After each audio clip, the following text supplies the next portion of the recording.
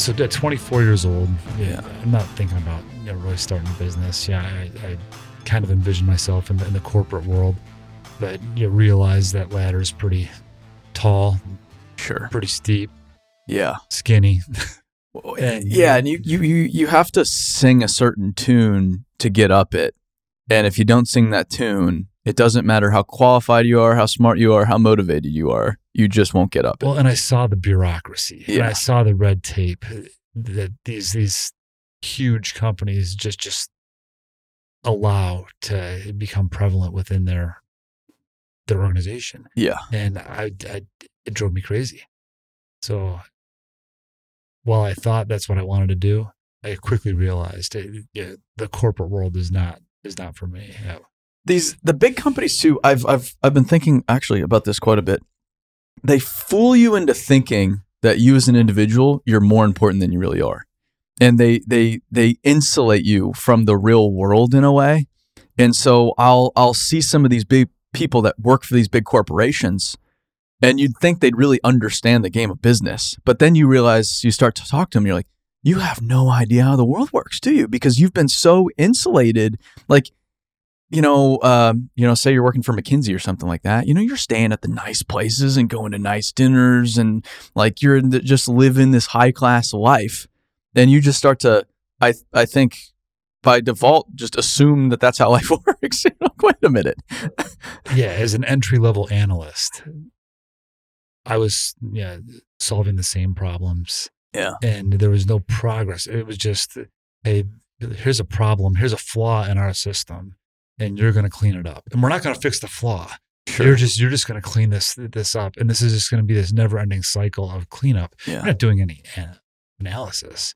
You're going to clean up this mess that we have. Yeah. But we're going to continue to make the mess, and you're just going to be you're going to be the cleaner. Until you get promoted, and then somebody else can come in and take your place. And then you're just cleaning something a little higher up. But instead of fixing the flaw, it's we just have somebody who cleans that mess. But that's how that bigger business system is designed too, and especially with any public company, is we're concerned about is this next quarter. Right. That's all that matters. Stock price. We just want good results for this quarter. Yeah. And it locks you, that you almost can't fault them because they're in this system that requires them to play a certain game. You are hitting the nail on the head. Yeah. It's fascinating. I'm glad I didn't get caught up in it for long. But how your dad says you need to go start your own business. How do you come up with? You said he was in concrete cutting? He was in concrete cutting. Okay, so it was on the periphery. He hands me this magazine because I asked him about going into business with him. Yeah. And at first he's like, "Hey, that'd be really cool. And if you do well, maybe you could wind up buying the business from me at some point in time."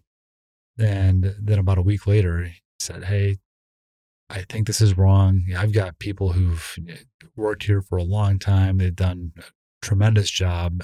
I'm very loyal to them. I really think you should try something on your own." And he told me years later, I had this feeling that you would always have this doubt. Could you have built it? Could you have started the company and built it? Yeah. Even if you took it over and grew it from whatever it was when you took it over to many times, whatever the value, whatever the revenue was, or there could be this uncertainty. Could you have started it? Yeah. And so he gave me a magazine, and in that magazine, the magazine was an industry publication called Concrete Openings. And there was an advertisement for this ground penetrating radar in the magazine.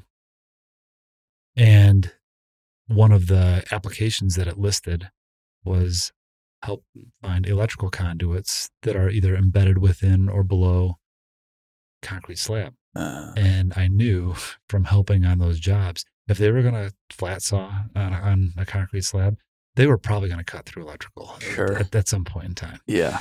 And I helped on a lot of jobs when I was a kid in high school, college, and it just seemed inevitable that if they were cutting a trench, they were going to cut through some conduit. Yeah. And okay, this is a business that could, I mean, I think there's a need for this. I mean, this helps solve a problem that I know exists.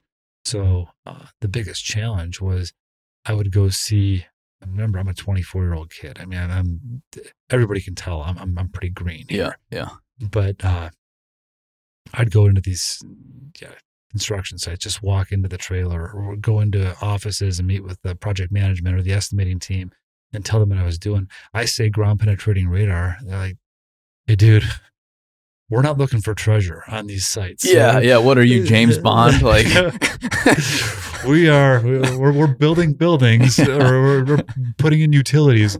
We're not looking for treasure. I'm like, look, give this a shot. And so to get people, I was given free demonstrations after free demonstration to show them how this would apply to the construction industry. Yeah. And I gave one at a hospital in Michigan, and the engineering team within the hospital, like the facilities group, they called me back the next day and they said, hey, we heard about this thing that you were using up here and you marked something on the ground.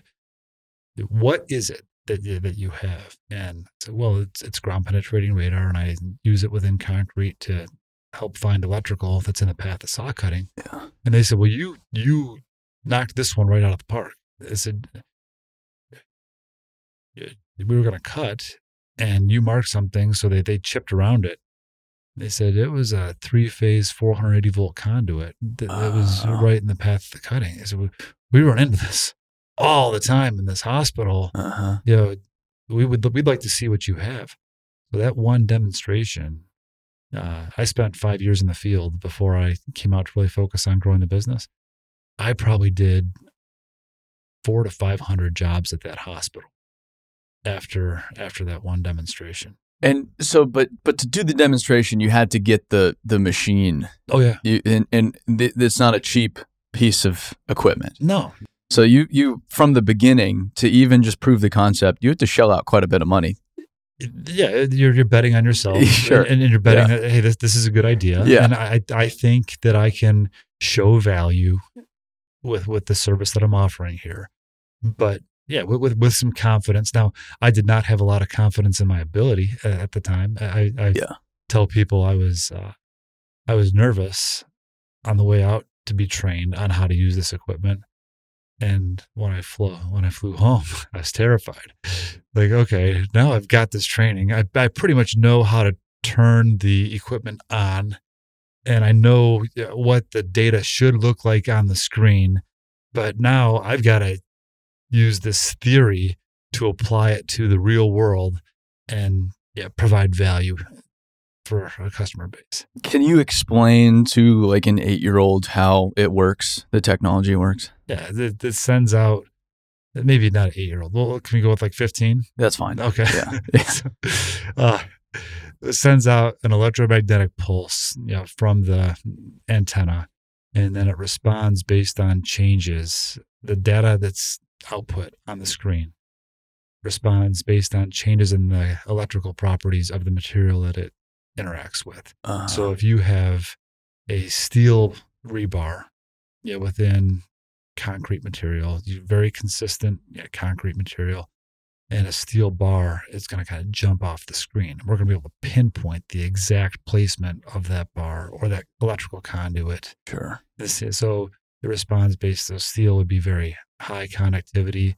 And if you had an empty PVC pipe, air, there's no conductivity in air. So we'd see a very low negative reaction. I see. So concrete is one application. Underground is another application. Yeah. And it's a little more difficult because the dirt is not as homogeneous as concrete is. So you can have a mix of, well, just real world. Asphalt over gravel, over subbase, over maybe sand, then clay. And they all have different properties. They all have different properties. So we have to adjust our system a bit to, for whatever the situation. Yeah. And so, and going back to the early days, they build, and I'm not a building guy. I only know about this from demolition, working with demolition contractors, because they'll go do, and especially nowadays, they'll take some old, like right next door, they'll take some old industrial building and make it into some fancy place now. Yeah. Is the hot thing to do nowadays, That's especially cool. in the Rust Belt. Yeah, of course. Like this, let's take this was a meatpacking plant. So let's take a meatpacking plant where they were murdering cows all day, every day. Condos. It's got condos written And all turn over. it into condos. Yeah. And charge like a ton of money for it. Yeah. But to do that, to make these spaces into something else, you got to start to, like in this example, you got to cut the concrete in different ways. And so you have to do openings, or like I've seen like downtown Chicago will be a few stories up and they want to put in the staircase. It's open things up, and then you have to cut the existing concrete or slab. Elevators. Or elevators. HVAC. Plumbing, electric. Yes. If you've got antennas on top of the building, those have to get power from somewhere. Those have to be able to transmit their signal somewhere. So and that's all run through piping that's in that framework of the building. Yeah, and so you got to figure out what's in the concrete before you start cutting, or you could have an expensive whoopsie. Yes, or a dangerous whoopsie. Yes. I mean, you cut both. A power cable or a post tension cable, something like that. That's it. It is game over a lot of times. That's it. So what's happened in the last, I'll say 10 years, we've seen a bit of a shift in the industry where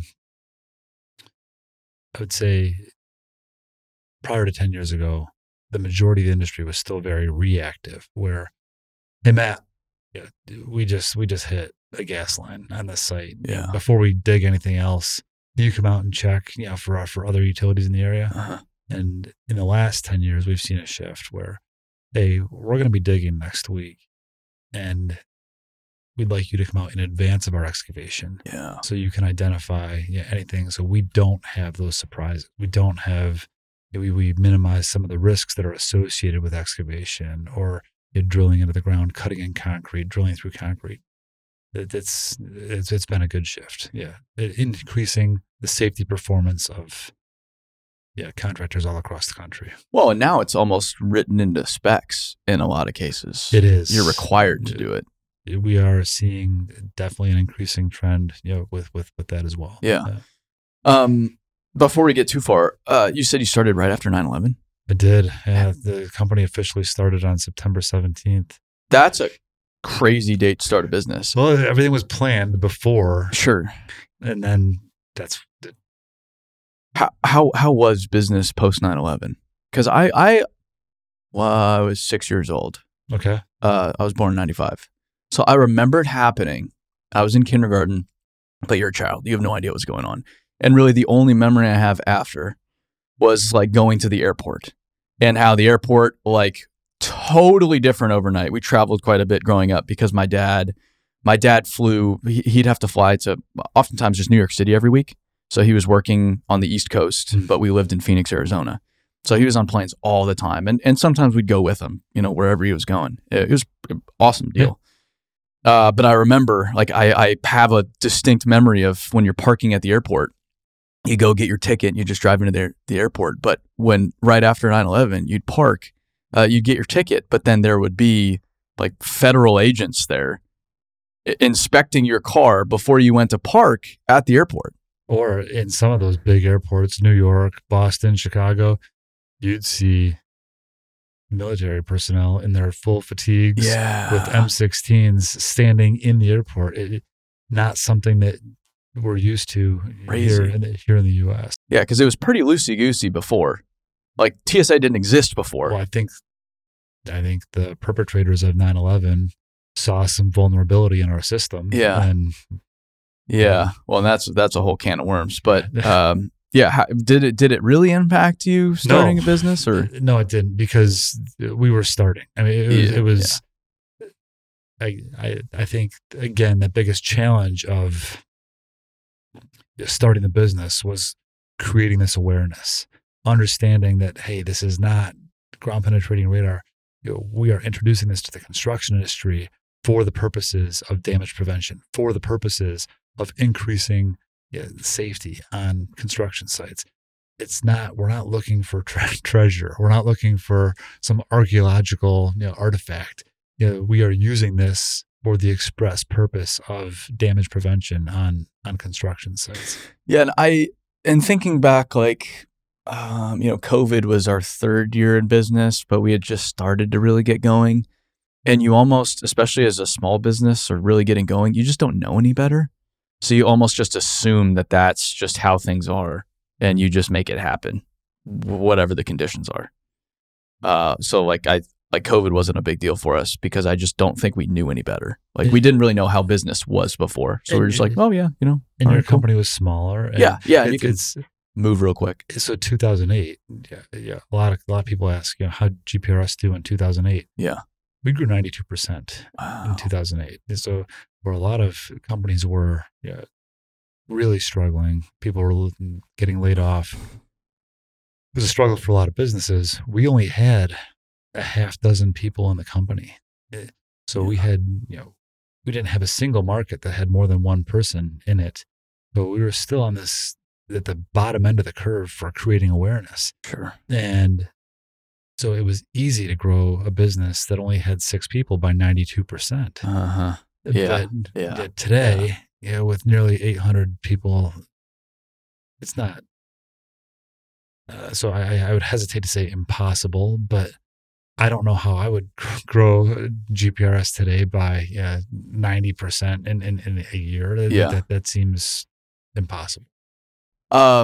And that's an interesting point too. You started in 2001. By 2008, you said you just had half a dozen people. And so it took a while to get to any kind of mass, like to get past 10 people. I mean, that's 7 years plus. So in 2006, we were awarded the Trump Tower project in Chicago. So interesting. It was the what's unique about that project is it's the tallest concrete structure, at least it was at the time, tallest concrete structure in North America. So it's 92 floors, and there's not an I-beam in that building. It's all cast in place concrete, foundation to top off. And so we were hired. They had the drill. There's a pedestrian bridge in downtown Chicago, right behind the Wrigley building. So it goes from Michigan Avenue West to Wabash, the base of the Trump Tower. And the Trump organization had the rights to this bridge. Well, they had to bring it up to code. And the bridge is supported by I-beams. So part of code is you had to ensure there were a certain number of Nelson studs on every I-beam supporting this concrete platform.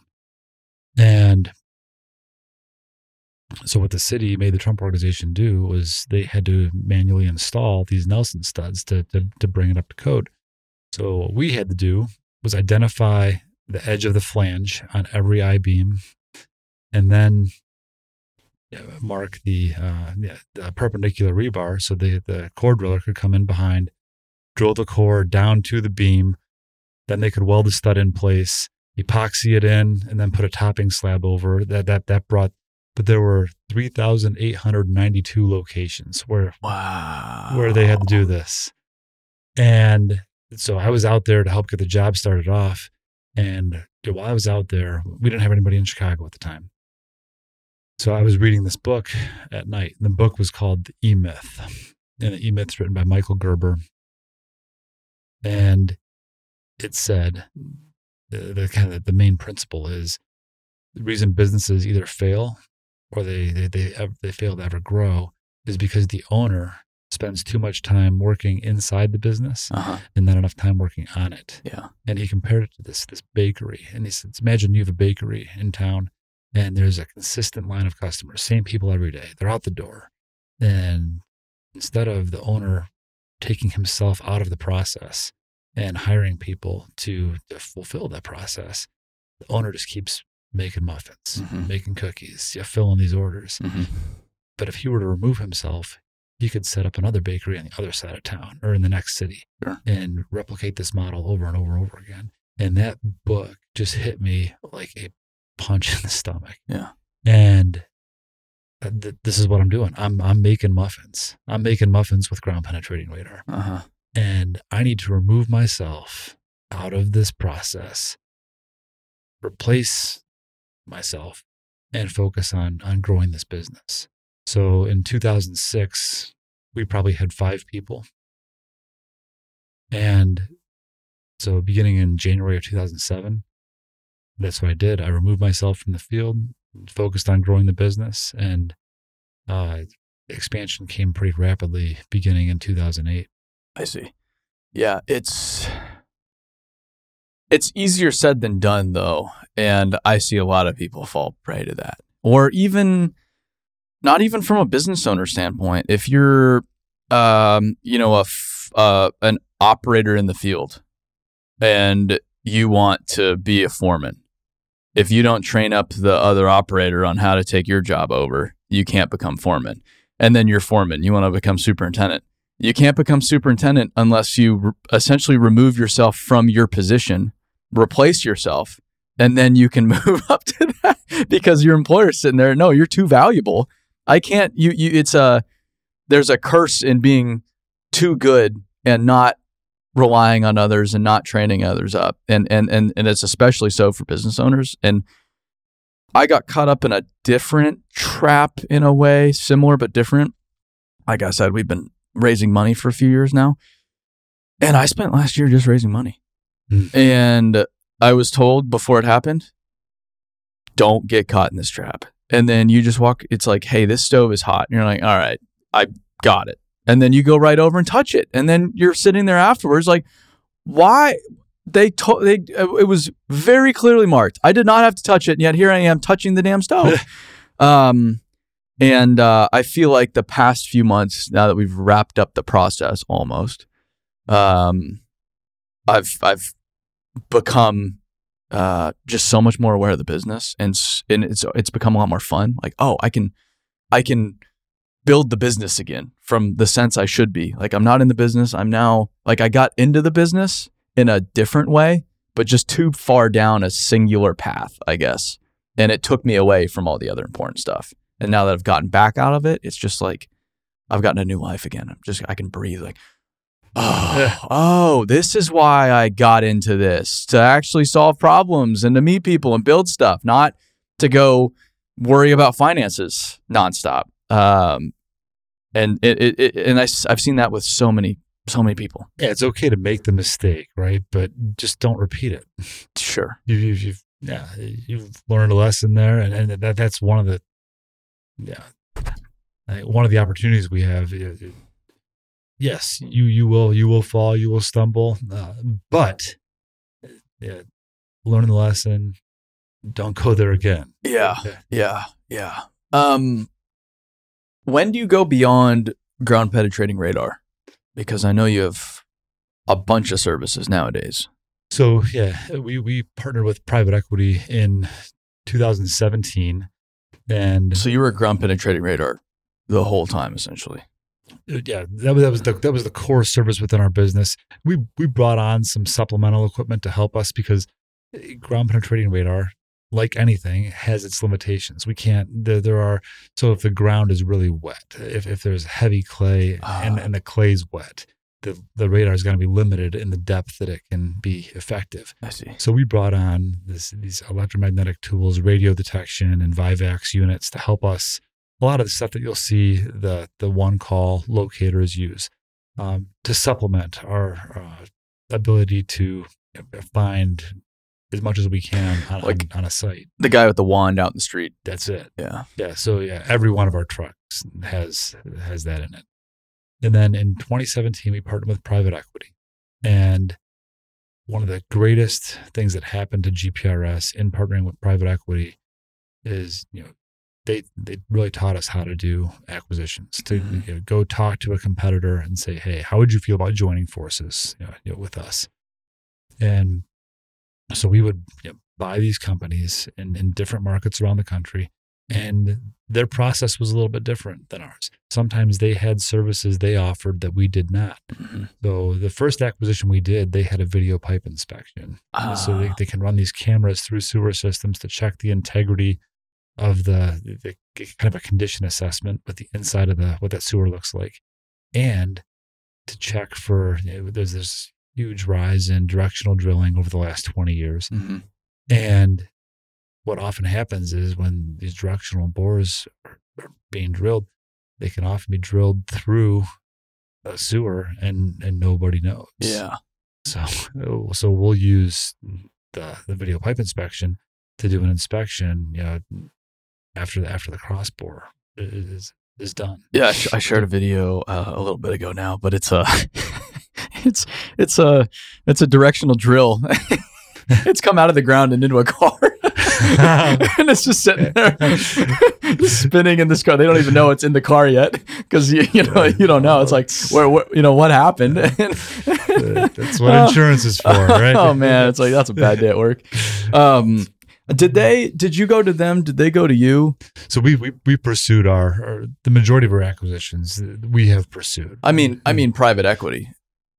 They came to me. I figured, we were getting a lot of calls, and at first I was thinking, wow, well, why are they contacting? Do they know what GPRS is? And why are they contacting me?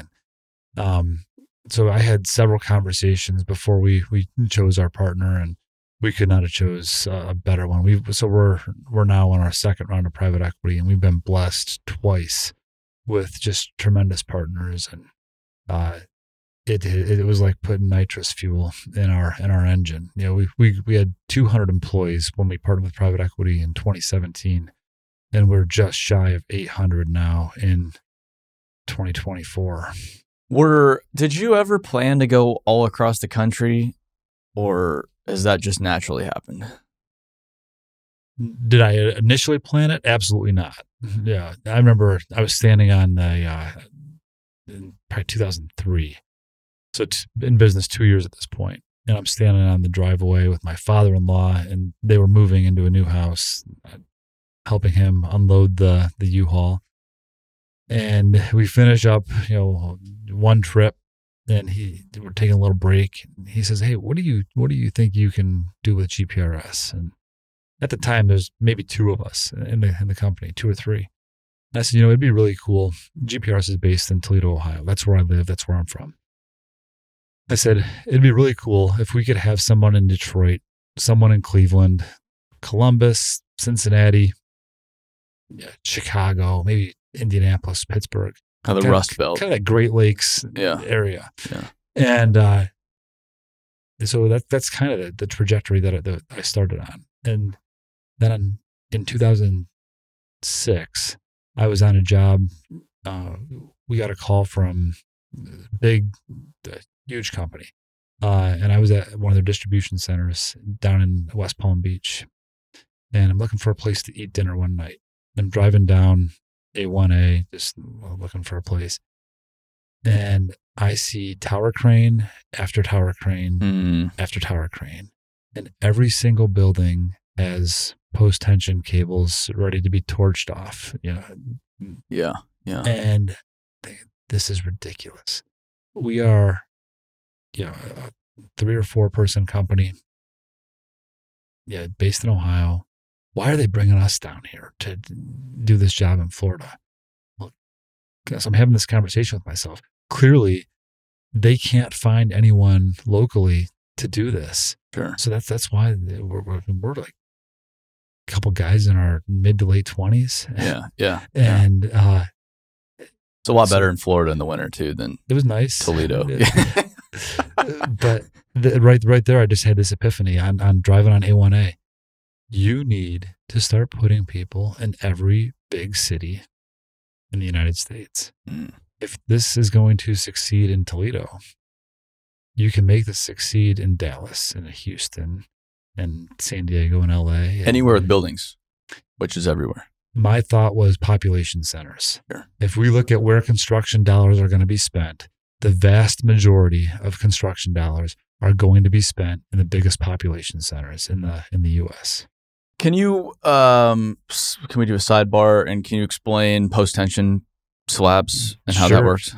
So the traditional reinforcing is just rebar. So rebar on a grid, and that helps provide the tensile strength in a slab in between beams and columns. Because concrete, from a property standpoint, very good in compression if you're pressing it together, but very weak under tension. Right. Yeah. So post-tensioning and I'm not an engineer, so there's your disclaimer. But if you take this band of small, woven cables together and stretch it through a slab, and then place this tension out with a hydraulic jack, it provides even more strength. So you can create some efficiency in the building, less steel, generally thinner slabs, and you can spread out your columns a little bit, your columns and beams a little further. So you've got you have more room for floor space. And I guess to explain it to before we go on, you're basically, you pour the slab and you have these pipes in there. Yes. Like sleeves. Yes. And then you have those steel cables through those sleeves. And then you put tension on either side of those cables to then be essentially push the slab into itself. It's locked on one end and then pulled on the other. Yes. Yeah. After the concrete's cured. Yes. Yeah. After the concrete's there. So you're essentially applying compression by tensioning the steel cable to the concrete to make it stronger. But if that cable gets cut, yeah, all that energy's got to go somewhere, right? And so it can be very dangerous. If you were to cut one of those post-tension cables after it's been stressed, it's under tension. Yeah, there's horror stories. I mean, cables coming up out of the concrete or shooting out the end of a building. I've seen videos of that. It's crazy. Yeah. See a cable shoot out. I mean, it's not funny, but it's pretty wild. Right. Yeah. Right. So yeah, I would say that's probably, outside of electrical, that's probably our most common application within a concrete slab. It's to just mark out post-tensioning systems before core drilling. What percentage is new construction versus existing? The vast majority of our work is renovation. Yeah. So okay. Yeah. Yeah. So we need to put a hole here, but we're just not sure what's there. Yeah. What you talked about. So I mean, your office where we're sitting today. Yeah. It's kind of an industrial area that's now there's renovation going on. They're repurposing the buildings. Turning meatpacking plants into condos. Yeah. Yeah. And so when that happens, they've got to install stairways. They've got to install elevators. They've got to install plumbing systems, electrical systems, communication systems. And all of that generally requires, making openings either through saw cutting or through core drilling, openings in the concrete floors. Are you typically working with who? Do you contract typically with a general contractor or building owner? I guess with a hospital, like a building owner. It's a mix. Yeah. So I would say the vast majority of our work today is with general contractors, electrical contractors, plumbers, and HVAC. Sure.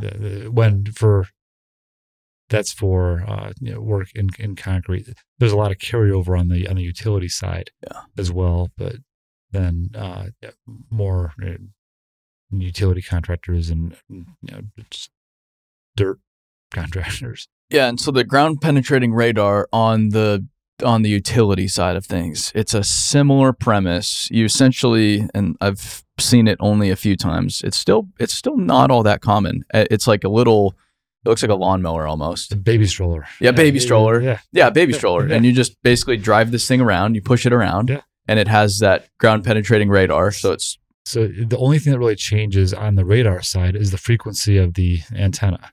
So in concrete, there's a higher frequency antenna, and the depth effectiveness is going to be more shallow.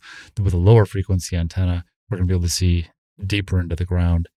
And then the display, the output is displayed in real time. So as that antenna moves over the surface, we're watching the screen, and as we see anomalies take place on the screen, it doesn't say, "Hey, there's an electrical duct bank here and it's 4 feet deep." We have to use some reasoning to. But we'll follow that anomaly. We'll get that anomaly to repeat itself over and over and over. Well, because if it's a pipe, it goes somewhere, and so hey, we had something here, so you go up a little bit more, and if you find it again, okay, all right, so now there's some consistency in data. Yes, and you can start to then infer that there's something here. at this step. Correct. And then we'll follow that to wherever it ends. So if we see something going to a transformer, this is electric. Then we also use other tools that help us kind of narrow down and identify what the targets are that we're seeing with the radar. It's interesting too because you would think, and I feel like I just talked about this maybe with Jason Miller from Midwest Mole. You'd think you'd know where everything is in the ground. If you put something in there, you're like, all right, cool. We have a record of that somewhere. But like, especially on an old building like right next door, good luck. There's no telling what's under there and where it is. No idea. Like a treasure hunt. I mean, it is a treasure hunt, really. Going back to your treasure hunt. It's been a bit surprising. I would say one of the reasons GPRS exists and it's grown today is because you think about these facilities, universities, hospitals, manufacturing centers, entertainment venues, and it's rare. We have seen people that have tremendous records of what their underground infrastructure looks like, but that is absolutely the exception rather than the rule. Sure. As you think about a lot of these facilities, the constant renovation that takes place. Think of a university campus. There's always construction taking place on that campus. And there's so many parties involved. So it's like, cool, we have a record of this over here, but then the record of the other stuff is over here. And those two things don't talk to each other. They don't even know the other one exists. Well, and then think about how old some of these records are. So when some of these buildings were built. So you've got sewer and water on one set of plans. You've got electrical on another set of plans. And they're on these big 24 by 36 pieces of paper that are stacked 6 feet high in the facilities office. And then gas is on a different set of plans. And so one of where we're going with GPRS today, we're trying to, we have a saying within our company called widen the gap. We've built a considerable gap between us and our competition. And we don't want to stay, we don't want that gap to close. Mm-hmm. So what can we do? How can we be innovative? What are our customers going to expect from us in 2030? Sure. And if we can have that ready in 2024 or 2025, that's how we widen the gap. So what we're building is this software package. It's called Sitemap. And for the last several years, we've been storing every single finding that we make in the ground. So people use Google Maps today to go from point A to point B. So our idea behind Sitemap is, what if we create a Google Maps of underground infrastructure for these facilities? So they have accurate representation of where everything is on their campus, all of our findings. And we don't have, there are a few facilities where we've done a full survey for all utilities on site. Yeah. But with the use of the combined technologies that we have today, ground penetrating radar, the traditional locating wands, like we said, video pipe inspection, 3D laser scanning, leak detection services. Now we can put together these very comprehensive maps that they can pull up the software, subscribe to, and they can see everything we've ever done on their site, where it's all at. It's all together. If they just want to look at electric, they can only see electric. If they want to see all utilities combined, they can see all utilities combined. And it's all at their fingertips. But it's mostly for like private. Yes. So when you call 811 and some guy shows up, how does that work? Is that a private business? Are those private entities coming out? They are private entities that have contracts with the utility. Okay. So there's some checks that take place. Do we need to send someone out to go mark utilities on this site? And that's 811. We have a few 811 contracts within GPRS. Yeah. But it represents about 1.5% of our business. I see. It's we've inherited most of those from acquisitions that we've had since 2018. Okay. Yeah. Is 811 a private enterprise? 811 is a enterprise that it's kind of shared across states. And then the utilities in different states will contract with different 811 service providers. So, whoever the electrical utility is here will hire a company. Hey, when we have 811 requests for electric in this area, we're going to hire, you are going to be our provider. And there's several 811 service providers, across the country. And this is a whole other can of worms. I read this book called California Burning. It's really good. I highly recommend it, especially for somebody like you that's into utilities and how this world works. But it goes into the whole, it gets into the weeds, but it's all about how these fires in California have really, really caused some trouble and some massive financial trouble for PG&E. And I didn't realize that a lot of public utilities are not public. They're private enterprises that are listed on the stock exchange and have traditional investors behind them like any other company. And it's kind of terrifying in some senses because it's like there's some competing objectives here. Because I get you need investment to build out these power grids, for example, or gas grids, for example. I get you need outside investment. The government can't quite do that. But then it's now owned by a bunch of investors, and there's just some competing objectives here. And so like PG&E, for example, they started to get into just how old their power lines were because they kind of had this wishy-washy inspection program. Like, do we really need to replace that? Yeah, it looks good from the ground or from a helicopter. We're good. And then these things started to fail and cause tens of billions of dollars in damage. And then now they try to program that when the winds got over a certain speed, they would shut the grid off. So just blackout, which didn't go over very well. Go figure. Because, you can't just shut power off whenever the wind starts to blow. So now they have this many, many, many $billion program to put the power lines underground. So they're undergrounding a lot of their key lines right now. Think about Florida. Yeah. So the hurricanes. The hurricanes. Yeah. Right? And you've got these above ground power lines. So not only does the power go out? Yes. When people really need it, but the thing about the safety hazards of down power lines. So there's an initiative within Florida it's a hardening project where they're taking a lot of these overhead lines and moving them underground. It also looks so much cleaner.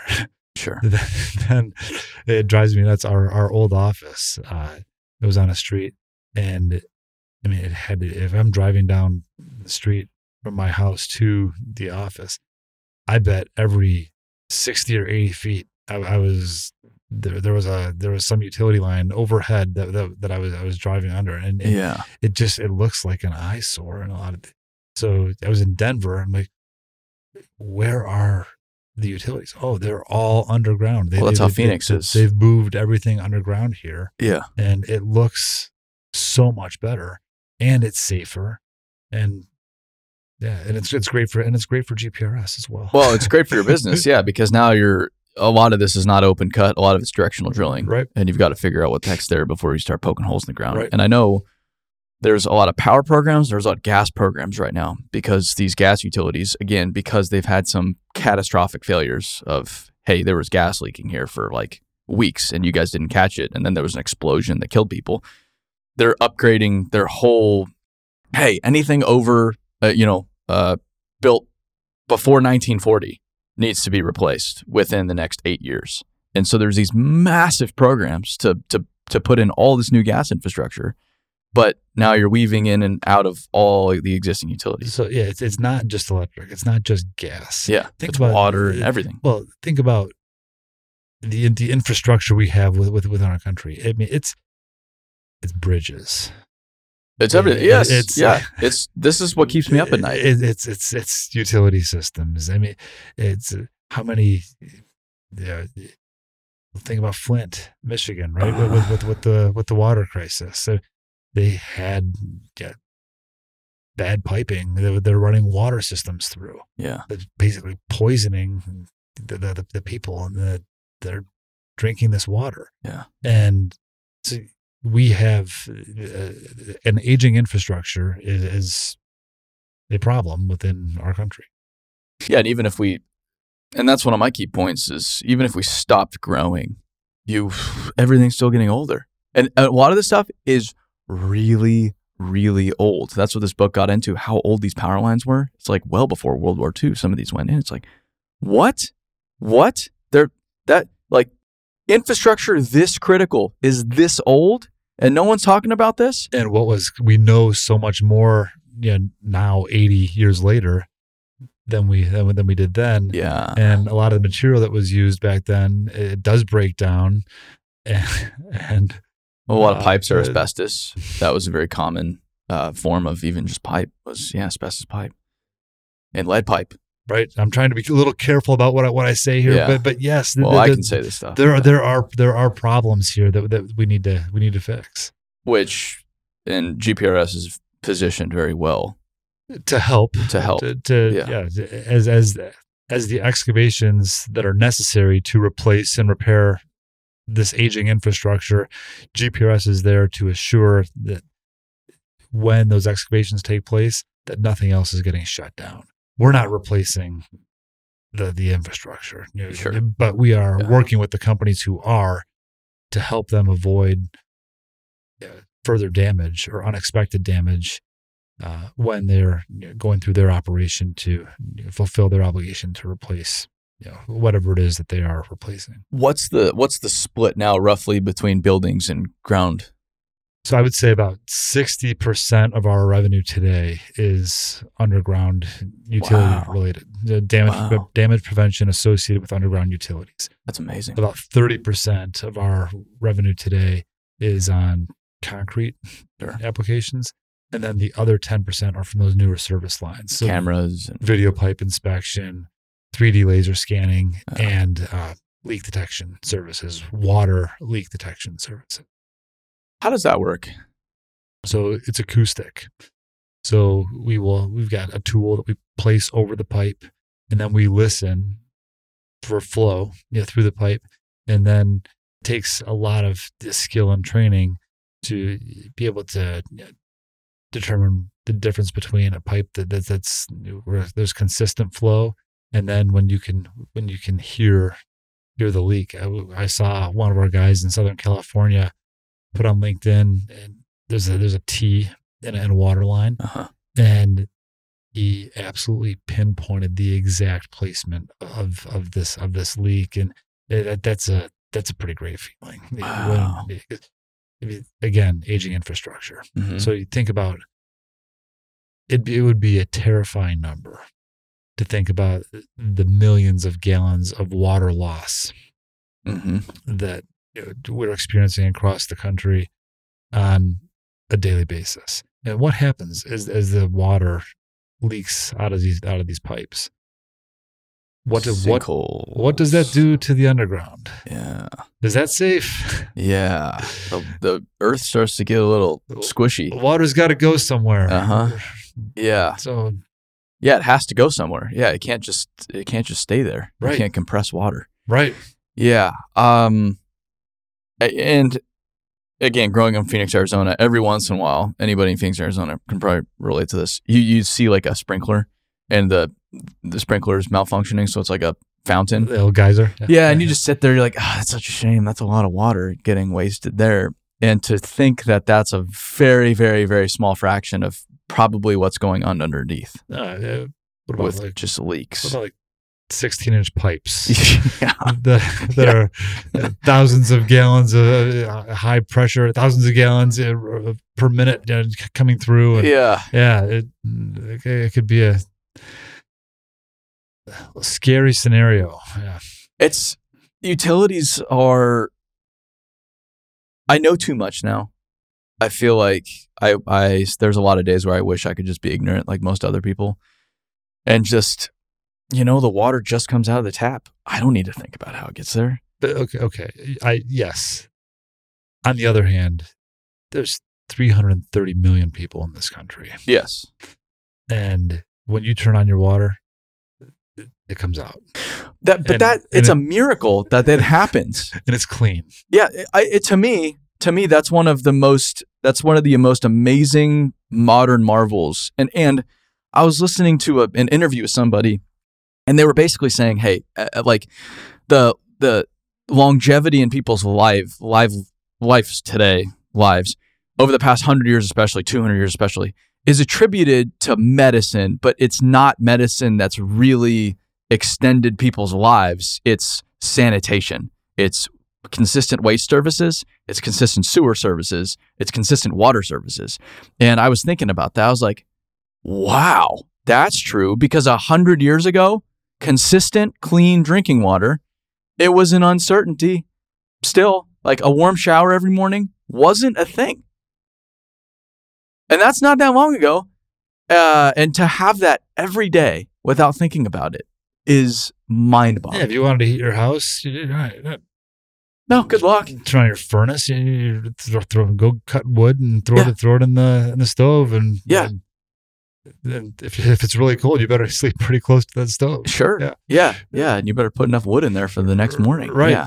Yeah. It's so. I think about it all the time, though. So, yes, our country's grown tremendously, and so yes, some of the systems have their flaws, but think about how good we have it. You turn the light switch on, those lights are coming. Yeah, it's instant. I mean, so yes, we definitely have our flaws, but we also have. There's so much we take for granted. Mm-hmm. No, it's amazing how it all works. Those cameras are pretty sweet too. I know those are they can cost a pretty penny though. Yeah. Those they look like these little things that should go on the moon. These little like these little cars that run through the pipe. Yeah, but they're really beefy because they're built to go through sewers. Yes. And the camera's the kind of the small bit. I mean, these things are pretty substantial. What's really cool, not a lot of people know this. Yeah, we've got looks like a little remote control car, and then we run the camera through the sewer. But we have the technology now that we can turn and run a camera up the lateral as well. So it's not just the main line inspection that we can do. We can actually run up laterals as well, feeding into that main line. To explain a lateral, every street typically, put very basically, has a sewer line. Yes. Like a main line running down that street. And then there's laterals from each building. Each property, right. Property feeding into that main line. Right. And sometimes those laterals get backed up or have issues or whatever it is. Correct. That's exactly it. Yeah. And if that lateral is feeding a whole apartment building, you've got a big issue on your hands. So formerly we had good ways to inspect the main line, but not the laterals. And now we've got this lateral launch system. So while our camera's in the main line, we can run up and inspect lateral as well. It's good, solid innovation that it's an extremely valuable service. I've put a video of one on the internet and it just took off. I don't even know why, because it's not even that cool, but it's one of those little things coming out of a storm drain. They're like pulling it up, kind of yanking it up from its back end and back into the truck, and people just love seeing it for some reason. It's a neat job. Yeah, our project managers who run the video pipe inspection, they've found some interesting things in our sewer systems.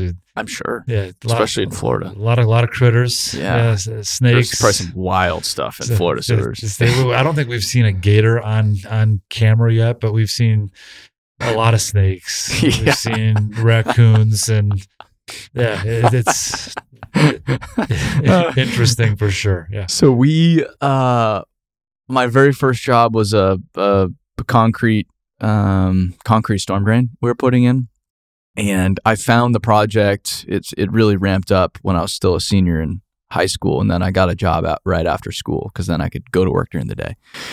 And so we were on kind of the back end of the job. So I helped them finish out the back end, and the pipe at the very beginning was tying into like 120-inch concrete pipe. So it was monster pipe, really cool. And then it just starts to get smaller and smaller and smaller as you go. So The last pipe we were putting in was like 40 inch probably at the other end. So we finish everything up and we get the curb and gutter in and all buttoned up. And the final job, one of the punch list items, was me and the foreman, Eric. We had to walk through the damn storm drain.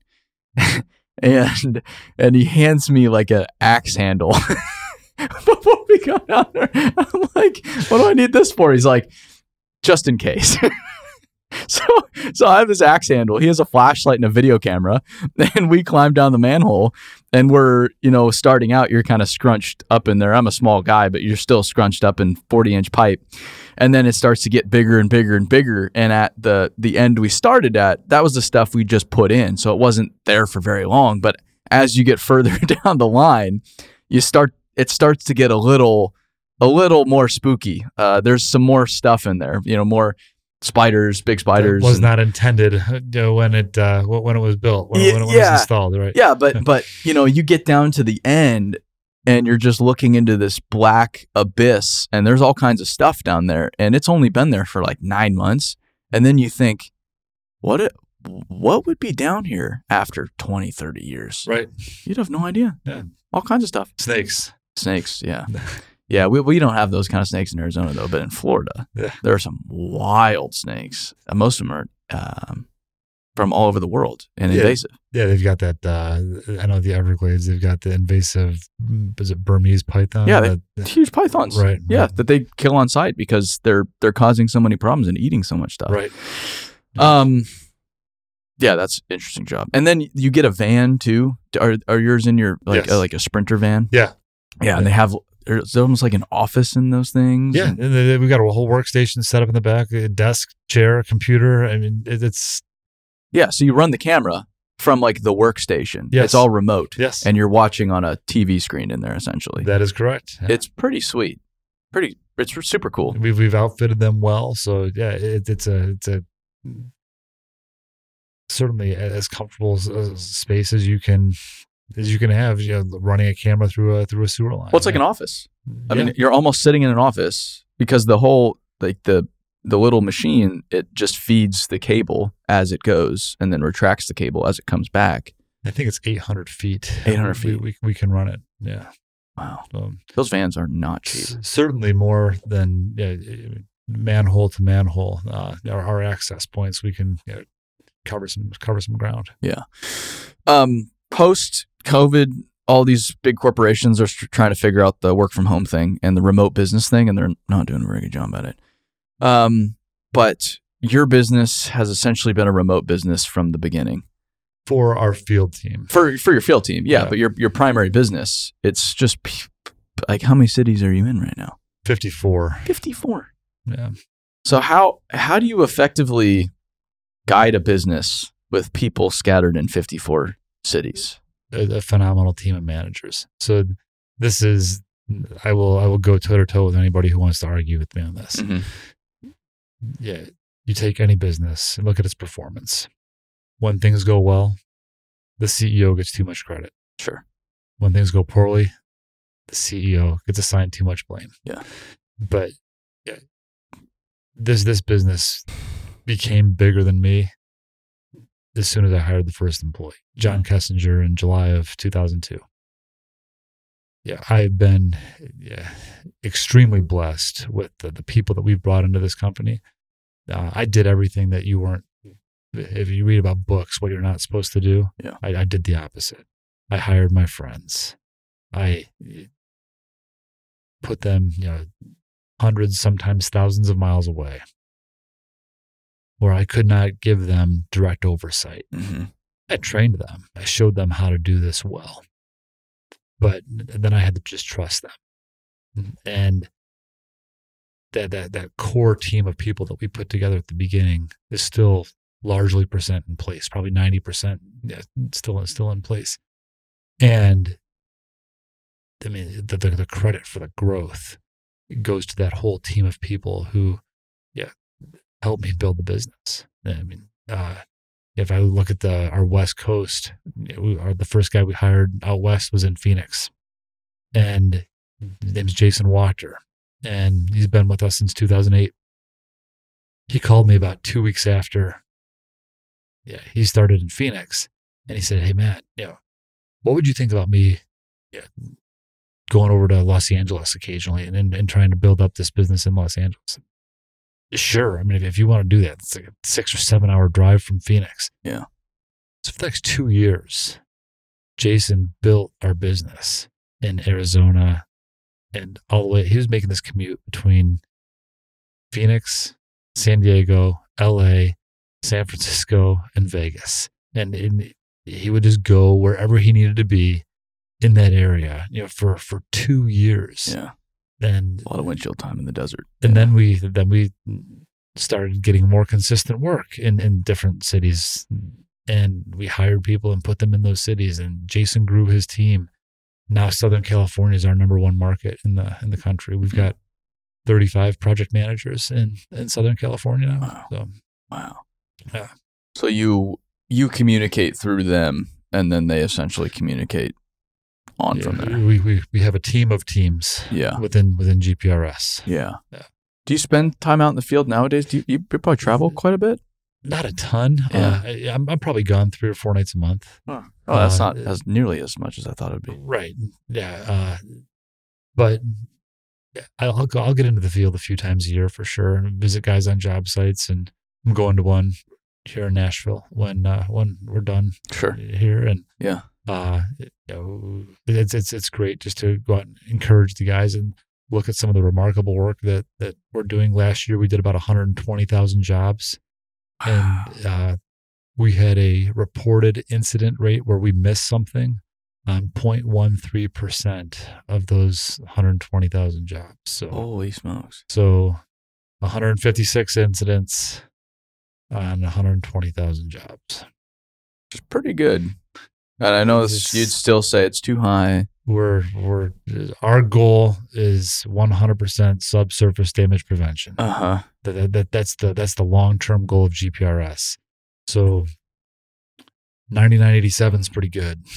Yeah, but it's not 100%. How do you? Is it training to get to that level? Like the technology is there? Training is a key piece. Yeah. So if you think about that, let's just kind of back into some numbers here.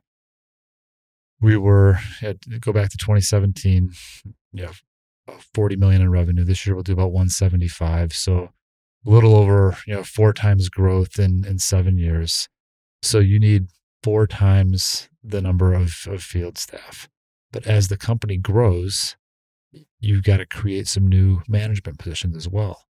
So what we've done is we've taken some of our most experienced and skilled people who are out delivering our services on a daily basis, and they're no longer delivering the services, but they're in charge of. So we pulled some of our most experienced people out of the field and replaced them with people who are just trained how to do this. While we've done that, our incident rate has decreased. We were sitting around in a strategy session a few years ago thinking, what's going to happen as we grow? And we do have to do this. We have to take our most experienced people, some of our most experienced people, out of the field and replace them with people just out of training. What's going to happen? And what has happened since, it's better than what I would have called the best case scenario. But our training team is exceptional. We bought a warehouse a few years ago, and first order business with this new warehouse is we cut out a 3,200 square foot section of floor. And we built a training slab. That's very cool. So it starts out on the west end. It starts out pretty easy. You see some of that 12 by 12 rebar, and there might be an electrical conduit once in a while. As you move from west to east on this training slab, you've got beams. You've got bursting steel.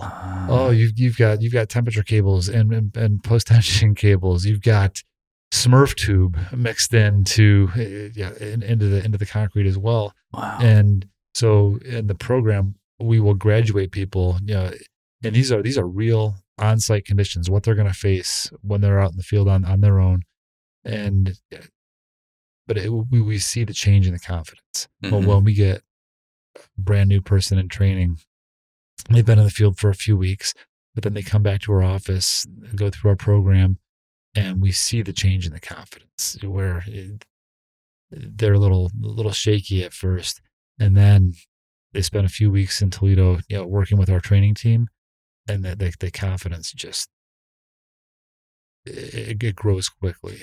And I have an optimistic view on people. I think everybody wants to do well at their job, and they start to take advantage when they feel like they're getting taken advantage of, or, hey, this company doesn't care about me, so I'm not going to care about it. But if you pour into them and if you equip them to do their job more effectively, they'll do their job more effectively most of the time. Yes, we want to create an elite team. Yeah. So we have, going back to the very beginning of the company. So I talked about creating this awareness being a challenge. Yeah. And in the beginning, we would, on days we didn't have jobs, we would go meet with people in their offices, or we'd stop by construction sites to try to create this awareness and try to gain opportunities to show how we can bring value. And then it got to a point where we enjoyed doing that so much that when we were actually called to go do a job, it took away from the opportunity to go build the business. Yeah. But we had to change our mindset a little bit. And we came up with a saying, and that saying is, and it still applies today, our best sales call is a job well done. And so think about the work that we do. It's very black and white. Mm-hmm. We're right or we're wrong. Yeah. And if we're wrong, the saw blade's not going to lie. Sure. The bucket on the backhoe is not going to lie. And there's no one else you can blame. Like, Right. Wait a minute. Yeah, it was that guy. Right. Yeah. So, it takes an elite level of performance to elite level of training to get people to that performance where we're now at 99.87. We'll see what that was the number for 2023. Mm-hmm. We'll see what it winds up for 24. I'm confident that'll be better than 99.87. That's amazing. Are you liable for that? So yeah, we have a stout insurance policy. Well, yeah, I'm sure it's a heck of an insurance policy, but yeah, you can be liable if you mark things wrong. If it's our fault. Yeah. And it's not always our fault. Sure. But if there's an incident on a site, if it's our fault, then we step up, and there are limitations that are associated with the equipment. Mm-hmm. So we're not going to find a 2-inch plastic conduit. Yeah, if it's buried 7 feet deep, that's going to be really, really difficult for us to see. Yeah. And so there's some limitations that are associated with our equipment that we can't necessarily overcome, but through the use of multiple technologies, being able to clamp onto tracer wires, being able to run cameras through storm sewers. Storm sewers are often buried very deep, sometimes deeper than what GPR will be able to see. Sure. But through the use of that video pipe inspection and the sounds that we can attach to the camera, then we can put a more comprehensive findings together for all utilities on site. It's like every site is a little puzzle. I mean, these people, they're not just doing a job. They're solving a little puzzle with every job they're doing because every job's different. So that's one of the beauties of the site map program that we're building. But it's not just for our customers. It's for our project managers as well. Sure. So when they show up to a site and they can pull up site map and say, okay, we've been here before. Here's everything that we've found. I would say it's kind of like starting on second base. Yeah. So let's say they're struggling with finding a gas line. They can go to sitemap. There is a gas line here, and now I'm going to hone in this area because this was marked here before, and I can see when it was marked. I can see how deep it is. I can see who it was marked by. So yeah, it's a game changer for us and for our customer base as well. Have you read about Bertha in Seattle, the tunnel boring machine? I've not. That ran into a steel pipe, like an 8-inch pipe, and it it busted the whole machine No. and caused like $1 billion in overruns? No. Read about that one. Okay. It's wild. Yeah. And I think I've told this story 100 times, but it's the biggest tunnel boring machine in the world at the time. This thing's like 60 feet in diameter. It's a monster because they're going to do one tunnel under Seattle to replace, there was this viaduct that they started to look at it and they're like, we get an earthquake in the wrong place, right place. This thing's no more. So we probably got to do something about it. And some guy was like, why don't we just put a tunnel under the city? Like, why don't we just get rid of it? And that was the option. So they built this big pit on one side of the city, and it's only like a mile and a half. It's not a very long tunnel, but they design it so that it's one big tunnel so they can put 2 decks of traffic within the same tunnel. So they don't have to bore 2 tunnels simultaneously. So they have this monster machine and they get going, and the boring machine overheats and just stops like 100 yards in, not even. They just get this thing going, and it's, these machines are $50 million plus, maybe more than that. I don't know, but they get going. It just overheats and stops. They pull it back. They go out in front of the face, and they discovered the whole thing, the whole cutting edge, the cutting face of this machine is all completely mangled because it ran into like an 8-inch steel casing, an 8-inch steel pipe, or like 10-inch, not even a very big pipe, for like environmental monitoring, I think it was, that no one knew was there. So this one little steel pipe mangles this whole machine, and you don't just back this thing up. So then they have to dig a pit over the machine, pull it out. And it's how deep? It's not super deep, but you're in an urban area. So just the pit alone, you're probably spending $100 million to just dig this hole and shore it and engineer it, and then get this thing out and bring in these, heavy lift gantry cranes. And then you have to go rebuild the whole machine and then put it back in and then start it again. And it ended up being years behind schedule, billions of dollars over budget. And it became this whole legal quagmire over this one steel pipe. Right. It's just crazy. Yeah. That just one utility, one piece of pipe can cause that much chaos. Oh, it's huge. We work at some of these data centers, and the data centers. You hit the wrong conduit. Data center. That's it. Yeah. That's it. You get a fiber line at a data center, and it's one of the first things that they say. When we get out of our truck, hey man, if we hit one of these fiber lines, we're looking at like $2 million a minute. Yeah.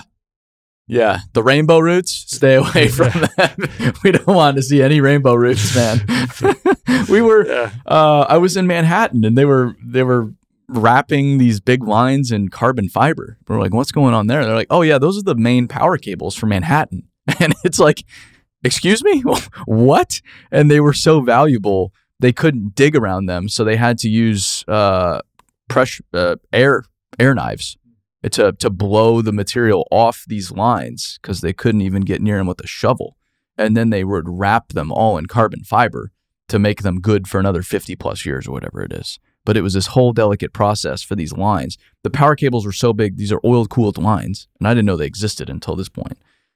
But you hit that, the whole place shuts down. See, that's the stuff that was not happening 80 years ago. Yeah. Going back to the earlier conversation, right? No, it's really exciting what you guys are doing. Yeah.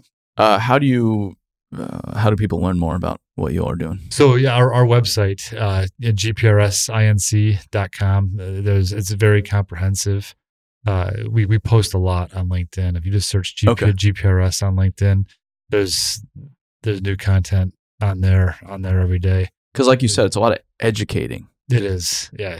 So I think we've done a better job of creating that awareness, but there's still a long way to go on the awareness side. I mean, with as many times as I've been out on sites, I can think of one time I've seen ground penetrating radar get used. And I've been to a lot of utility sites. I know you have. Yeah. That's not the number that we need to hear. Yeah. Well, it's and when I saw it, it's like, that makes sense to me. That's pretty cool. But until most people probably don't even know it exists, because it's kind of like witchcraft in a way. Well, Yeah, And I know it's just physics, but it's like we get told that sometimes. Oh, okay. Yeah, I'm gonna go get my divining rods, bend the coat hangers, and wait for them to cross. But no, we've put a great program in place. We call it SIM, Subsurface Investigation Methodology, where we've created a process around what we do, and that's what leads to that 99.87% on our incident rate. Yeah, well, you don't get a rate like that by accident. Right. Yeah. And I take it just beyond learning about what y'all do, you're hiring quite a few people this year. We are hiring our field staff for sure. We've got a good support team in the office, but yes, when we've got those postings on our website, I imagine there's probably a dozen on there right now. But it's thinking through the just job standpoint, it's probably a pretty solid job because it's at least very mentally stimulating. Like, you're not getting bored. If you like solving problems, this is a great job. Yeah. It's and we've got people from various backgrounds. So we've got a lot of former military. I see. We have law enforcement. We have teachers. We have trades. We have some athletes. It doesn't. I don't want to say it doesn't matter. We absolutely care about what your background is, where you came from. But what matters more to us is we have a saying within our company: we hire character, then we teach skill. Mm-hmm. So if we get the right person and they're willing to work and they're willing to learn, we can teach the skill. We can make them an elite performer when it comes to the services we provide. But a lot of companies say that though. Like, I think any company would be like, of course, we hire on character, we teach on skill. Yeah, of course we do. But most of them don't do that. We've got a proven model that seems like it. That would show otherwise. Yeah, it seems like it. Yeah. Okay, cool. Well, I'm really happy you were able to stop by and we were able to. I really enjoyed this. This was a lot of fun. Really appreciate the opportunity. Thank you.